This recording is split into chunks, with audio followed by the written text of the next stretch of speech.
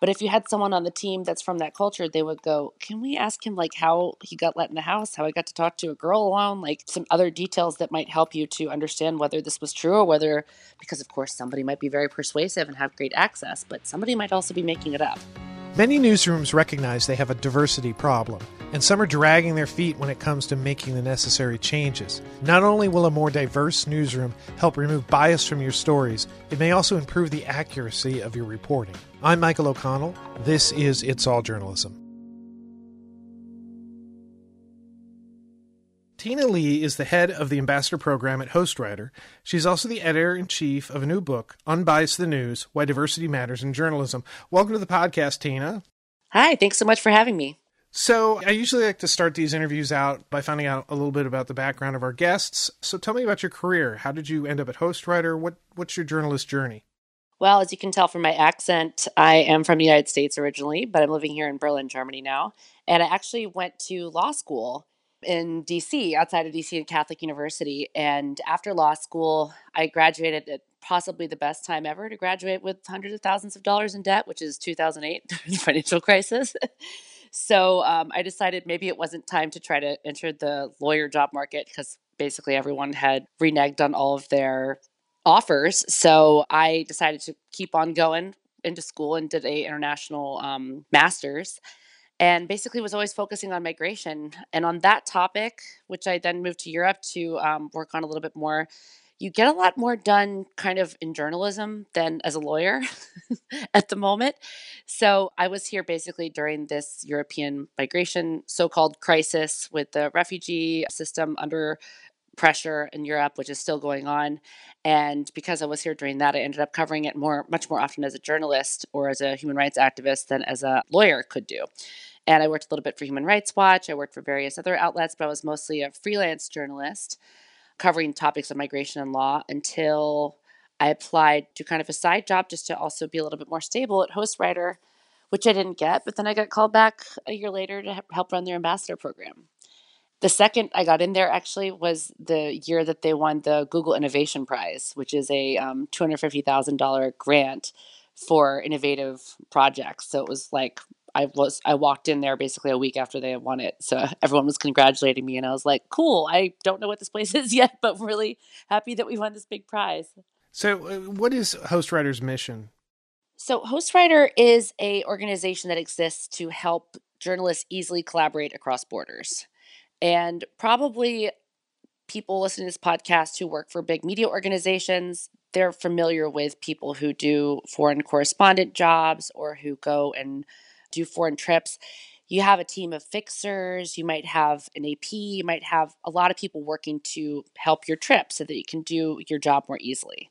But people on the lower end of the spectrum, freelance journalists, or people just starting out, often don't have access to that kind of team. So they have to do it themselves.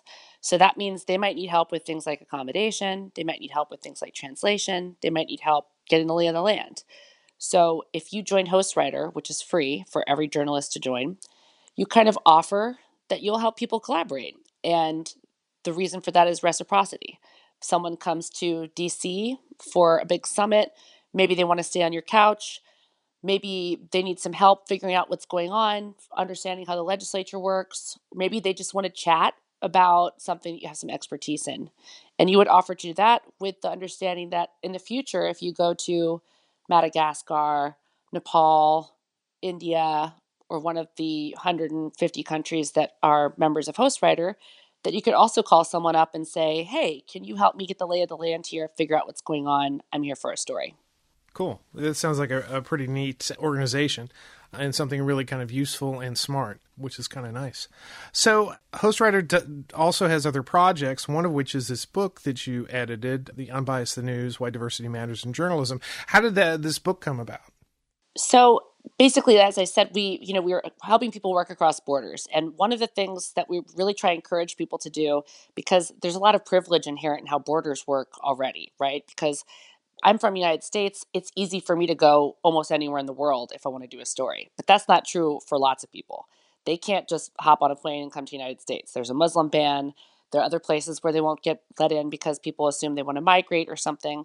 There are journalist visas, but who gets those visas are really unfair in a way, or can be very unfair. That means that not everybody gets to tell the story in the same way, even though we might have all the same interests.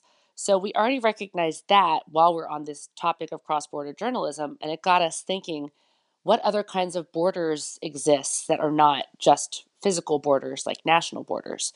Like, looking at the kind of things that exist that separate people in the newsroom, whether it's gender, race, religion, caste, age, class. There's all these sort of things. And when you look at newsrooms, a lot of times you tend to see quite a few of the same people represented. They tend to be older white men that dominate most newsrooms, not universally, but most places.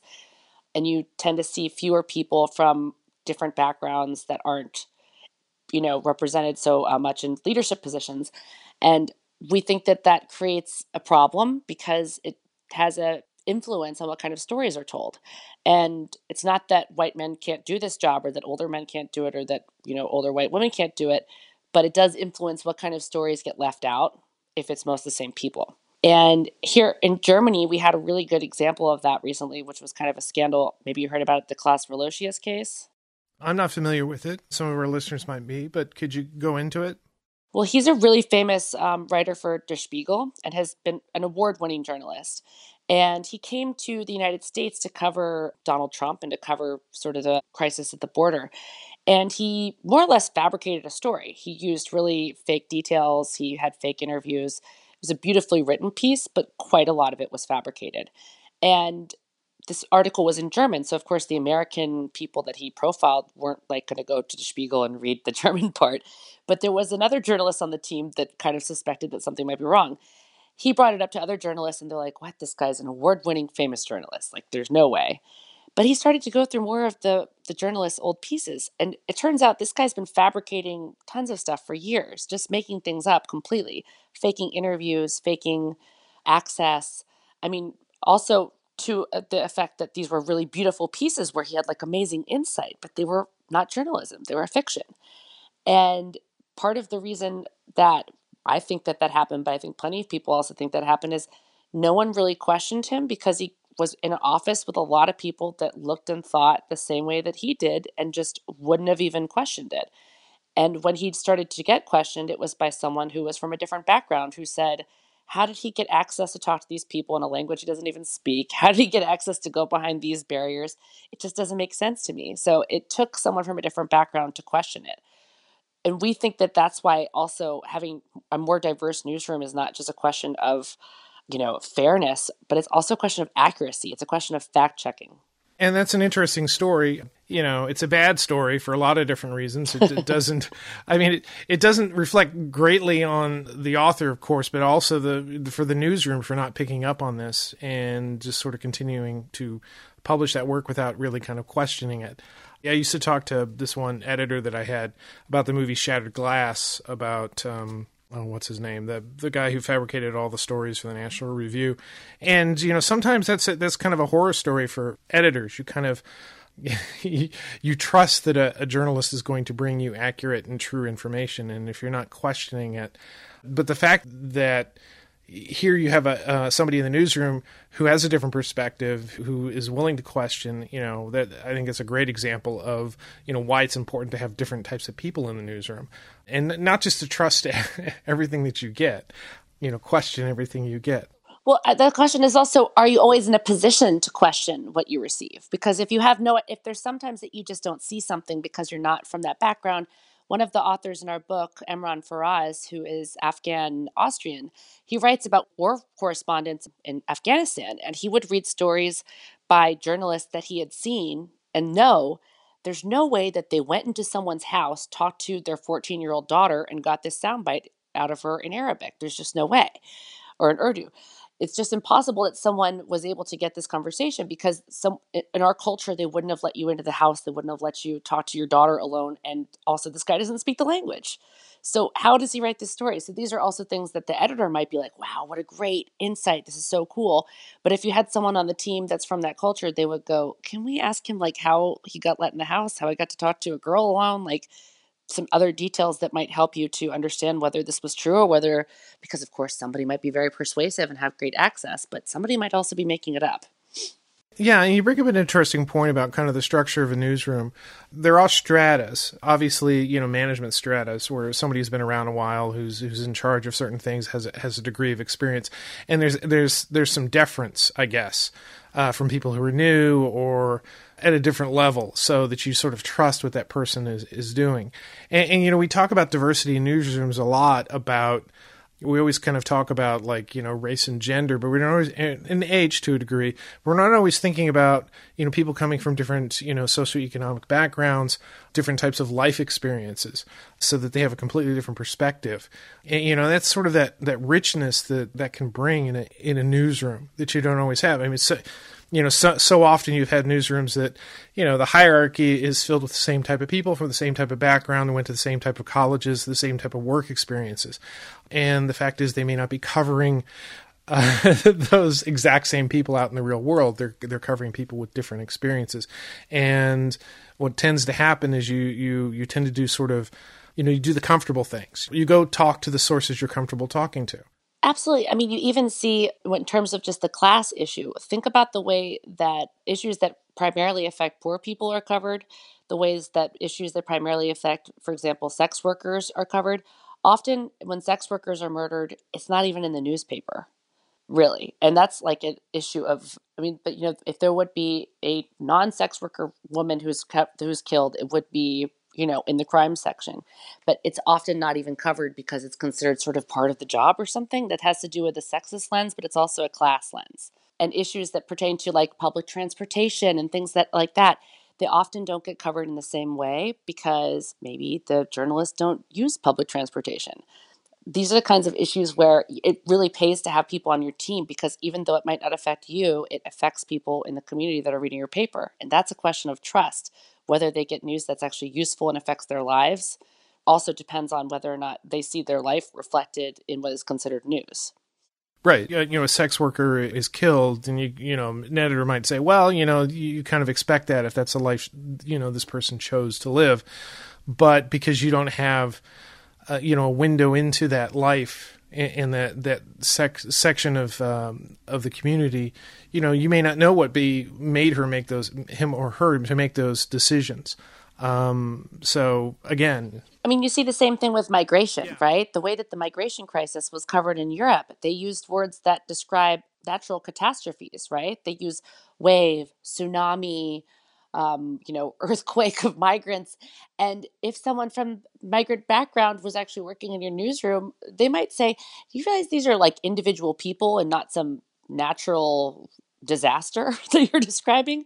Maybe we can think about focusing on the individuals, which also gives the reader a different view on what's happening. And that's a great example, because if you're talking about, oh my God, there's a wave of immigrants coming in, crashing onto our shores, overwhelming us.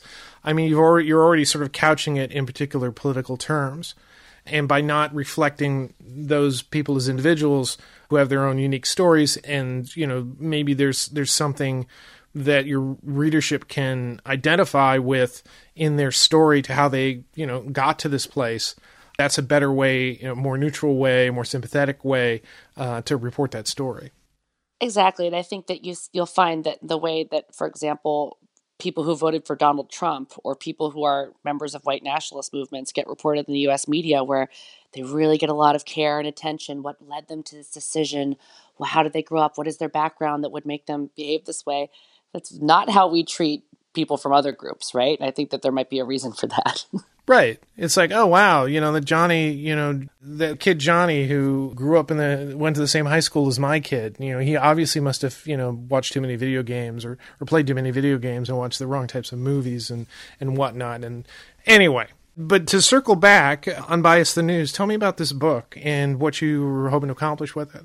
So basically, when we thought about these barriers that we were talking about, we started to get really excited about like what barriers we can't see, because this question of us, for example, just visa regulations, how that was inhibiting the work of journalists, like something we hadn't really thought about that became really clear when we sort of organized a conference and had to set up all these get these visas for people.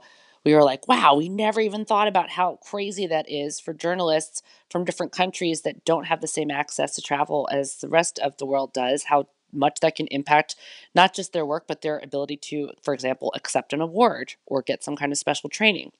So we were wondering, okay, what other kind of barriers do we not really think about that exist to making journalism more fair and equitable and also more accurate?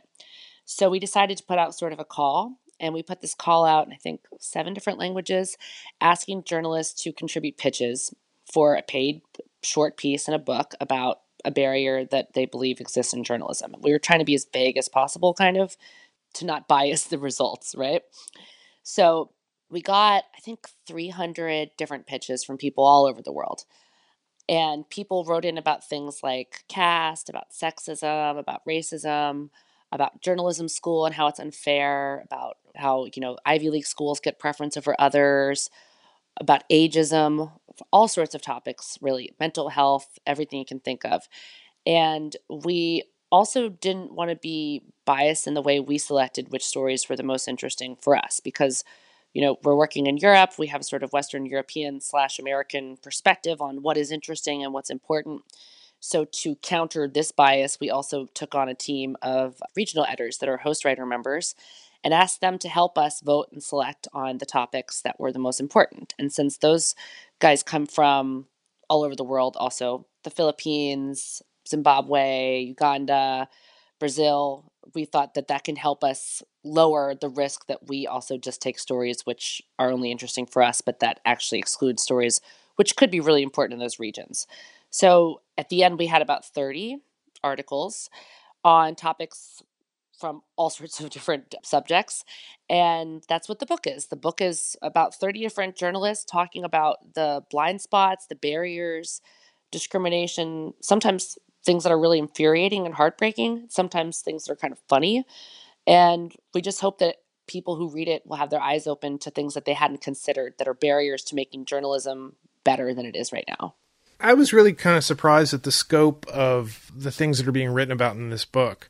It's not just about gender. It's not just about, race or multiculturalism. It's about all types of things that people encounter, all types of bias that people encounter in the newsroom, some of which, are managerial, some of which are procedural. You mentioned trying to get visas or the difficulty, that people have in covering the news. Is there anything in particular that kind of surprised you or sort of stood out? There were a few that I was surprised by, and I think that's what I like a lot about this book is that it's kind of wonky for journalists, I guess. Like it's kind of specific, like especially for journalists to be interested in. One was our contributor from Nigeria, Kolawole Talabi. He wrote about journalism grants and how there's this kind of vicious cycle because if you're a young journalist, especially if you're, not from a super advantaged background, you need money to do investigative journalism, right? So how do you do it? You get grants. What do the grants want you to show? That you're going to publish in big name newspapers like in The Guardian or in Time Magazine or Newsweek. But if you're a young journalist just starting out, there's no way that The Guardian is going to take you on for your first project, right? So you're in this sort of catch-22 where in order to be able to get the grants that would enable you to do really good work, you would need to have already kind of done really great work that was already published. Especially to be in something like The Guardian is that something that like a young up and coming freelance journalist, that's a huge big deal that they can't dream of happening on their first piece. So that kind of thing, that's a cycle that advantages people who are already in a position to actually be famous journalists to allow them to be more famous.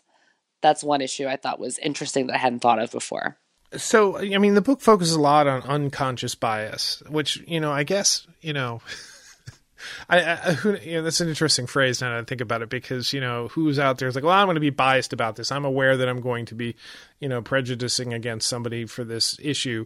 But the fact is there are a lot of things that we do in the way we work that it would just never occur to us that this would create problems for other people. What are some of the examples of bias practices that are typical in the way that journalists cover stories? There's a lot. Speaking to people that only speak your language. There's a couple of articles in the book about that. For example, one of our contributors, Laura Vargas Parada, she writes about science journalism and how sometimes Latinx scientists are completely left out of big stories, big discoveries that they actually did.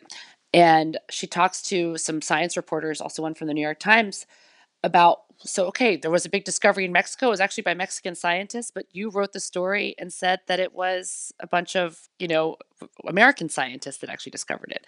Why? Well, I talked to the guy that spoke English. Makes sense. It's not actually, it's not ethically wrong, right? It's like, of course, I would rather speak to the person who speaks English rather than the person who doesn't. But what that ended up showing to the public is this was an American discovery when actually it was a joint discovery between Americans and Mexicans. And that creates a sort of representation issue, right? That we never see the Mexican scientists, we never see the scientists from Latin America that are really part of these projects. So again, that's not something that was intentionally bad, right? It wasn't someone they were trying to do something on a deadline, they were trying to work fast. But what they ended up doing was skewing the story in a way. And another example is internet access. I think a lot of us tend to think of internet access as being this amazing thing that has made it possible for citizen journalism to take place, for so many people all over the world to join into global conversation of the news and the media.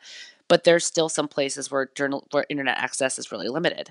So one of our authors, Priscilla Pacheco, writes about how she lives in the outskirts of Sao Paulo, Brazil. It's one of the biggest cities in the world. And where she lives, there's like 18 million people living, right? It's like already in itself a huge, huge group of people. But they get virtually no news coverage because of the fact that there's so little internet access there. It's really hard to do reporting nowadays if you can't upload pictures, upload interviews. So she has to basically take public transportation an hour and a half away from her home and go sit in a restaurant or something where there's Wi-Fi if she wants to send her stories. That's a huge barrier to being able to tell the news about a, incredibly huge group of people, a population that essentially just doesn't get covered at all. If you're a reporter, you choose to live in the place with the internet access, right? So this is the kind of thing that I talk about, stuff we just haven't really thought about. Okay, what you said before about a reporter not, reaching out to the Mexican scientists because they don't speak that language. And one of the things you sort of said in there was like, and then, and they're on deadline. Sometimes I almost feel like the deadline tends to be an excuse for a lot of these things. We sort of wash over these things. Well, I can only talk to so many people on deadline, so I'm going to reach out to the people that I know I can contact.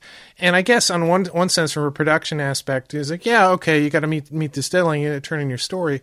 But in the other, it's like, if that becomes your de rigueur, the way that you do your job, more often than not, you're going to create situations where you're just not taking that extra step. You're not pushing yourself. We've had conversations about diversity on this podcast before, and sometimes I feel that that's kind of the situation, is that sometimes reporters, they get into this practice of not being as diligent as they really should be.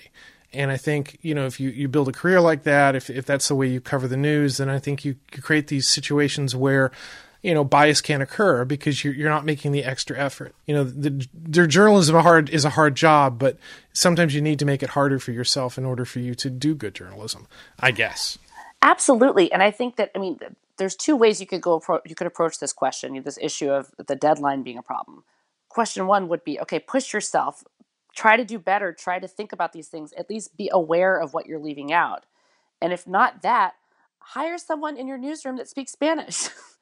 Then it doesn't matter if there's a deadline. There are tons of Latino kids in the United States who want to do science journalism. If you're worried that you're going to leave out people if you only speak English, hire people that are bilingual. It's very possible in the United States. And that's what I mean, is that either we can count on people from privileged communities to think about their privilege and to think about who they talk to, or we can make a more representative newsroom where it's automatic that people actually talk to people from their own communities and kind of know about these issues. Both things can occur, right? Right. Now, I was just at the Online News Association conference in New Orleans a week ago. There was an interesting presentation. They were talking about diversity in stories. Diversity, obviously, in the newsroom, but also in the types of stories you cover, and then the representation of diverse people within the story that you're writing. And one of the things that the presenter said is, you really need to challenge yourself. If you go to a source and they give you a white male, they're always giving you a white male respondent so that all of your stories are the only people who are represented are white males or the only experts who, you need to step up and challenge and say, hey, let's, what other person can you give me? What other representation? And if the only people who are in your contacts list are, one community, one section of the community, maybe you ought to look at that reporters list and say, okay, what other people can I bring into this so that I have a more diverse content or more diverse representation in the stories that I'm writing? Absolutely. I mean, there was an article the other day on Medium. I can't remember who the author is right now, but she was talking about how if you want to check how inclusive your storytelling is as a journalist, look at your top 6 sources. Who are the top 6 people that you talk to for your stories? Are they all white? Are they all men? Are they all from the same socioeconomic background? That's already something you could check on yourself and see, who am I talking to and who am I representing. But you could also join an organization like Hostwriter, where you have the opportunity to check, for example, if you're doing any kind of international reporting. We in the United States, and I say we in the United States as if I live there, which I don't, but I noticed the coverage of the United States. For example, just to pick a random one, is the Michael Flynn issue. When the Michael Flynn case was being reported, there was a big Turkish aspect to that, right? Because what he was accused of was trying to pull somebody out of the United States and bring him to Turkey as part of a sort of agreement that he made with the prime minister there, Erdogan. They could have reached out to Turkish journalists a lot more than they did to find out, like, what's the perception there of this. That is an interesting aspect of the story that wasn't really told, and that actually could have added some more color and more interest to the story, but also meant that you got something different than just what you're reading about normally. And these are the kinds of things, and there's so many issues where our stories do cross borders, but we don't actually reach out to journalists from those countries or to other people from those countries to get their perspective. And I think that that's another way in which, instead of talking, to example, for a US expert on China, that you talk to a Chinese expert on China, or you talk to a Russian expert on Russia, not a US based expert on Russia, these kind of things. And I get that it's so much easier to get in touch with someone who you've already talked to and who speaks English and who comes highly recommended. But I think you can get much more interesting stuff sometimes if you reach out beyond the sources that you usually talk to.